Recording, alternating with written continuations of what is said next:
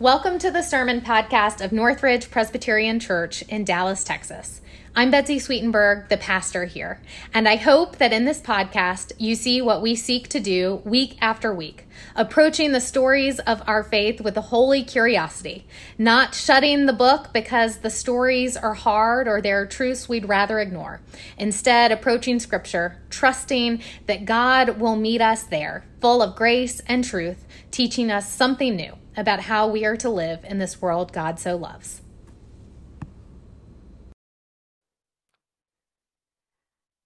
Martin Luther once said that there are three conversions necessary to the Christian life: the conversion of the heart, the conversion of the mind, and the conversion of the purse.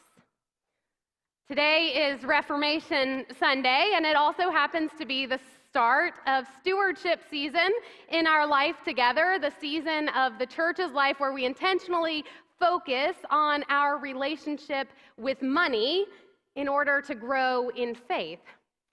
So what better time to heed the reformer Martin Luther's words and talk about the conversion of the purse. Now, if you were raised not to talk about money, and bringing it up in public makes you feel a little bit anxious and uncomfortable because it's just not a polite thing to do, I was raised the same way. And that's why I asked the ushers to go ahead and lock all the doors so we can all get uncomfortable together. On a more serious note, though, I actually love stewardship season. It serves an administrative function in the life of the church. This is how we make our budget. We can't figure out what ministries are possible in the year ahead without your financial commitments, but that's not why I like stewardship season. I like stewardship season, and I like talking about money at church because I know how important it is for people of faith to be in right relationship with money. Now, whether you are religious or not, money is likely one of the hardest relationships to manage. That is just a fact of life. It's a really fraught thing, which is why money is so often the source of conflict and pain in relationships with people we love the very most: spouses, parents, children. Think about all the emotional conversations that you have with the people you are closest to in life as you make decisions about how to live your days. You know these conversations. A diagnosis comes out of the blue, and you've got to figure out how you're going to work in these unexpected medical bills. Negotiating with a child which college is the best fit. Weighing daycare options. Should you do daycare? Should you have a nanny? Should one parent cut back their hours at work or give up the job altogether? Considering whether you want to leave a job that affords you a lovely life but doesn't leave you any time to live it. Approaching retirement and figuring out what it means to move to a fixed income. Buying a second home. Selling a house and downsizing now that the kids are gone. Finally taking that big trip that you've dreamed about forever. Buying a car. These are big conversations that you have with the people you love most. These are likely emotional conversations that you have with the people you love the most. And whether you recognize it or not, they all come down to money. And money is never neutral. It always comes dressed up in other stuff. Emotions, memories, hopes, despair, which is why talking about money can be a really unruly and fraught thing. It's why a lot of times we'd rather just ignore it. But don't you know, if money is so hard for so many of us, then God must care about it? God's not going to leave us hung out to dry on an issue that is so crucial to each of our lives. Now, I think a lot of times talking about money can be so fraught in our personal lives that we don't even want to entertain the thought of bringing money and faith together. We assume that once you add faith into the mix, it's just going to be even harder.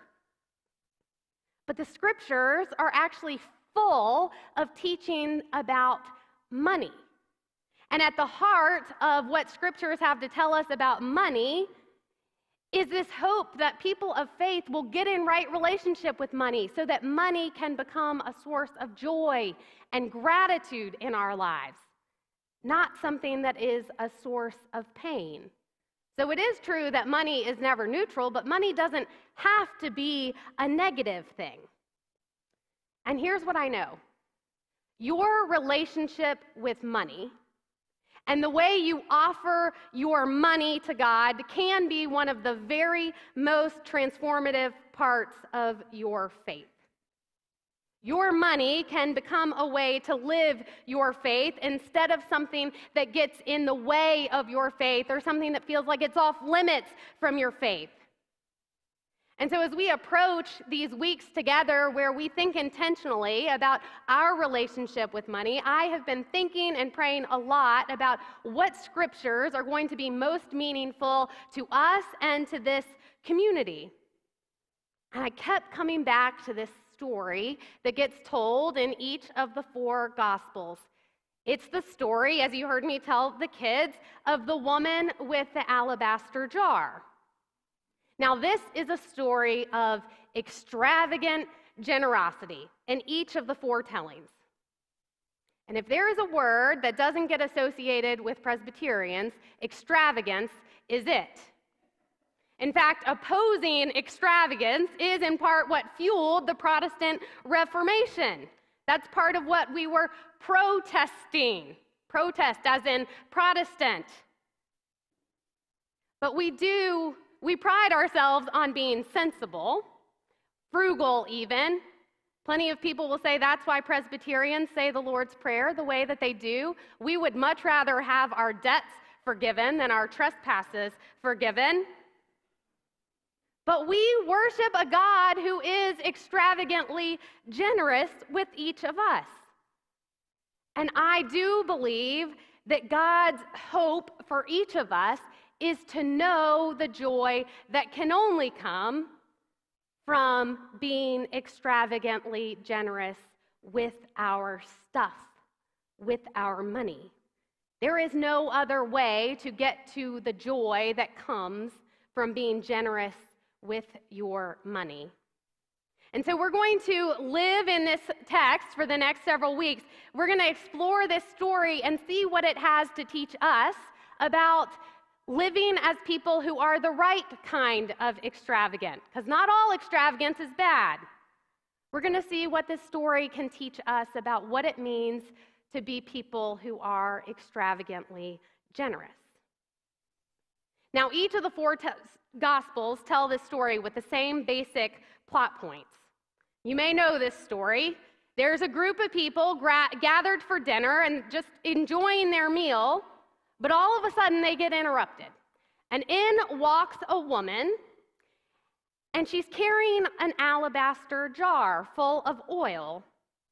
And she just walks right up and she anoints Jesus with the oil, which shocks the dinner guest. This oil was important stuff. So the men at the table are appalled. As my friend and teacher, Anna Carter Florence, says, this was not the oil for back rubs or babies or hairstyling. This was not the sort of thing a person offered around casually as if it was just a plate of hors d'oeuvres. The oil in this jar had a serious, sacred function. It wasn't to be broken into to serve the living, but the dead. You see, that oil was used to anoint people. Well, the people with the means to afford it, for burial. It was a really, really important symbol in those days, which explains why in every gospel version of this story, after the woman anoints Jesus, the men at the table, sorry men, they just splutter about sharing what a waste it is. That ointment could have been sold and the money given to the poor, they say. Now remember how I said money is never neutral? We have feelings about money even when it's not ours. How easy is it to offer suggestions about what other people should do with their money? What other organizations should do with their money? What our government should do with the money? But that's not my point. In the end, Jesus comes back and he defends this woman's act of extravagant generosity. In every telling of this story, the gospel writers make a big deal about what this woman does, about the fact that she anoints Jesus, and they even try to work in some rationale for this anointing as they tell the story. Now, we will never know why she did what she did, but we do know this from the way that the story gets told in each of the Gospels. We know that this woman anoints Jesus out of a place of deep, heartfelt conviction. She's not doing this for shock value. She's not some attention-seeking gal. She anoints Jesus because she believes he's the Son of God. But Mark, in his telling, sneaks in a significant detail that I think makes this story come to life. There's so much speculation about who Jesus is in this story, but I think Mark sneaks in a detail that tells us something about who this woman is, and I think it says something about who we are too. So listen now to the story of the woman with the alabaster jar, Mark's version. This comes from chapter 14, verses 3 through 9. While Jesus was at Bethany, in the house of Simon the leper, as he sat at the table, a woman came with an alabaster jar of very costly ointment of nard. And she broke open the jar and poured the ointment on his head. But some were there who said to one another in anger, "Why was the ointment wasted in this way? For this ointment could have been sold and the money given to the poor." And they scolded her. But Jesus said, "Let her alone. Why do you trouble her? She has performed a good service for me. For you always have the poor with you, and you can show kindness to them whenever you wish, but you will not always have me. She has done what she could. She has anointed my body beforehand for its burial. Truly, I tell you, wherever the good news is proclaimed in the whole world, what she has done will be told in remembrance of her." This is the word of the Lord. Thanks be to God. It's just one detail he slips in there, but it tells us so much about this woman. She broke open the jar and poured the ointment on his head. She broke open the jar and poured the ointment on his head. Now, Matthew, Luke, and John all tell us that she made a scene by anointing Jesus, but Mark tells us that she made a scene and a mess.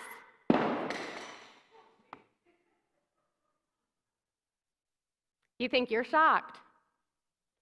It would have been much more shocking to the people at that dinner party, because this jar was never supposed to be opened. An alabaster jar would have been an expensive treasure on its own in those days, but the oil inside, well, that was pure extravagance. It was worth a year of wages to most people. What if you broke something worth 1 year's salary? What if you watch your child or your grandchild break something worth 1 year of your salary? Now, the people who could afford this oil, they would buy it, and they would put it in a really nice alabaster jar, and they would tuck it away, saving it for their funerals. An alabaster jar of oil is completely ceremonial. It's one final way to signal wealth and status and importance. So once you can afford the oil and you purchase it, there's no need to do anything other than tuck it away. Which is why it was so shocking that this woman took her jar off the shelf at her home and marched it into this dinner party. That jar was meant to be stoppered up and wait around until she met her expiration date. It was meant to be stuffed away because there was no use for it now. And as if carrying in the jar wasn't odd enough, right there in front of Jesus, she broke it open. Now, the word that Mark uses for break open is the same word that gets used in Scripture for breaking chains and tablets and bones. That seemingly simple word creates an echo chamber back to the beginning of Scripture, and that's the point. That's what Mark remembers about this encounter, and that's what Mark wants to be sure we see. And that's why Mark's version of this story is so important to us.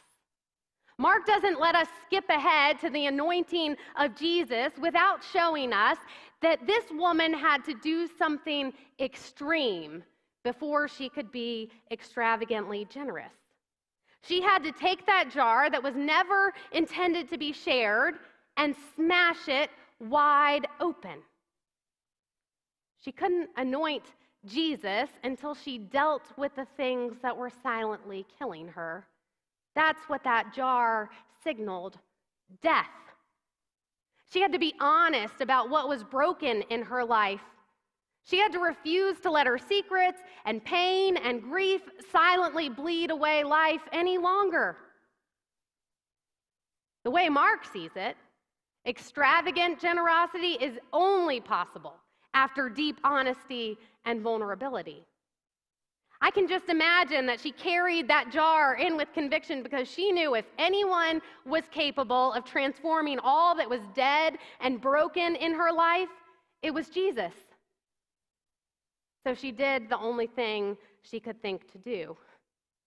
She smashed the jar. She crushed the chains that bound her. She crushed the bones that haunted her. She smashed a tablet on the backs of idols. She refused to let those things silently kill her any longer. Have you ever tried to keep a beach ball underwater in the deep end of a pool? You can do it, but it takes all the strength you've got. It's like keeping a secret, or like pretending everything is fine when your life is actually in pieces. It is possible to do it, but it'll sap every last ounce of energy you've got. We've all got beach balls that we just try to push down right underneath the surface, things that we're afraid others will judge us by if only they knew. That's human. But guess what happens when you let that ball come out of the water? It doesn't magically disappear, but it does get a whole heck of a lot lighter. I wonder what those things are in your life. I wonder what's broken in our lives. A relationship, a job, finances, health. I wonder what behavior patterns fester that we aren't proud of. What idols we're secretly worshiping, maybe without even our knowing it. Popularity, success, status symbols, control. Maybe not in this congregation, but I know that some others like control. What chains are binding us? Family secrets? Regrets? I wonder what you've stoppered up and stuffed away because it feels safer to let it kill you slowly from a dark corner than to give it any daylight. I know you've got those things. I've got them too. And all those secrets or those broken parts of our lives, they influence our money. They influence how we think about it, how we spend it, how we don't spend it and hoard it. Money loves to masquerade around in our secrets and regrets and emotions because money is never neutral. And sometimes it's our brokenness that makes us think if we just have a little more money, we'll be able to pay off the brokenness. We'll be able to solve the brokenness in our lives. You know that odd scripture that says you must lose your life to find it? I think that's what Mark is showing us how to do with this story. This woman loses her life. Better yet, she destroys her life. She smashes it to pieces, or what she thought was life. She'd made a life trying to keep the pain and the hurt, whatever it is, we'll never know for sure, just below the surface, because as long as she had that alabaster jar which showed her success, nothing else mattered. What's the name of the alabaster jar that you need to smash so that you can fully live? I would love to go for a walk with each of you and hear your answer to that question. I want to know what chains are binding you. I want to know what bones are haunting you. Not only because I care about you, but I also want you to know without a doubt that Jesus is in the business of transforming pain and brokenness. Not just for the woman in the story, but for you and for me too. Judy is a neighbor of ours right here in Texas, and she knows something about brokenness. Years ago, she had just rolled on to the session at her church, and just like at our church, it was expected that the elders, the leaders in the congregation, would lead the way when it came to talking about money and when it came to making a pledge and giving their money. And it was stewardship season at Judy's church. And if ever there was a time for someone to make a tentative offering, a tentative pledge, it was that time in Judy's life and her husband John's life. They had a lot going on. They had a son who they both suspected had a really unhealthy relationship with drugs. But they didn't know how bad it was, and they also didn't really know how to talk to each other about it. Judy and John were both so torn up about their son, but they did what so many people do, and instead of acknowledging it, they pushed it aside. They tried to ignore it.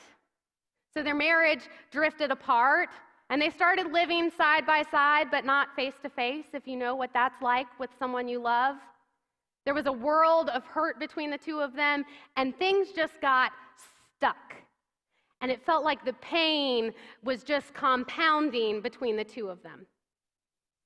But it came time for stewardship season at church, and Judy started reading some scriptures. She had never really read scriptures about money and faith, and she started reading in the Old Testament what it says about tithing. And so she talked to her husband. She said, I think that we should try being percentage givers. This led to a long conversation about them, about their finances, and whether this was something that they could really do. But Judy says, based on what I read, I thought maybe we'll be blessed financially if we do this, and it wouldn't be the worst thing at this season in our lives when there's so much hurt to experience some blessing. As Judy tells it, in the midst of all these conversations about their money, their son came home and approached her and her husband and said, Mom and Dad, I know you think I have a drug problem, and you're right, but it's worse than you think, and I need help. And so they began to he asked for their help in reaching out to treatment centers. But right then in that conversation, it was like the dam broke for their family. The alabaster jar that they had shoved away in the closet just shattered in an instant with his words. The thing they had tried to ignore or couldn't find words to talk about for so long was just right there out in the open. And all three of them sobbed, and they had a big family hug, and that was the beginning of the Hartmans being able to talk about everything else that was broken in their lives, because that was just the tip of the iceberg. They were able to look at each other face to face and talk about all that was broken in their marriage.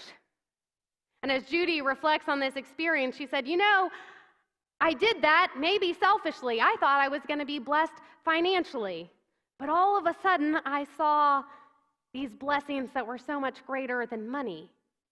I feel like I got rich in the things of God. I had a son in recovery. My house was happy again, a healthy marriage. I got the chance to know my son. My son got the chance to know his parents.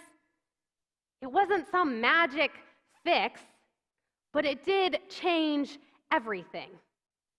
And they weren't working so hard to avoid the broken parts of their lives. They had the energy to be generous. And because they were generous, they were able to recognize the generosity that they were receiving. John and Judy continue their extravagant generosity to this day, and Judy shares candidly with anyone who will listen about how it has transformed her faith. She says that for her, being a tither is the single most transformative discipline for her Christian life. She says, when you respond to the generosity of God, watch out. It might change your life. And I could never put a price tag on getting my son back. I could never put a price tag on getting my marriage back. She said, and what I found is that I keep noticing how generous God is with me, and I want to respond with even more generosity, but no matter how hard I try, I just can't outgive God. Maybe Martin Luther knew that the conversion of the purse is necessary if we're ever to fully experience and appreciate the conversion of our hearts and minds. The key to John and Judy's extravagant generosity was their brokenness. I wonder what's broken in your life. Now, this is not a rhetorical question. Actually, at the end of your pews, there are little bags and there are strips of paper and some pens, and I hope you'll take one or two or however many strips you want and a pen, and you're going to get a minute to reflect on this and write something down, and then during the offering, we will pass baskets around to collect these strips of paper. If you're worshiping online, there's a link to a form where you can leave an anonymous response, and we would love to write out a strip of paper for you that can be used. These are going to work their way into our worship life in the weeks to come, but if you want to know how, you have to come back and worship with us next week. Now, remember, as you do this, that we can be honest about our brokenness because God is in the business of transforming all that is broken in our lives. And so I wonder, Northridge Presbyterian Church, if naming our brokenness will be the key to our extravagant generosity too. Just like it was for the woman, just like it was for Judy and for John, and just like it was for Jesus. Amen. Go out into God's world in peace. Have courage. Hold on to what is good. Return to no one evil for evil.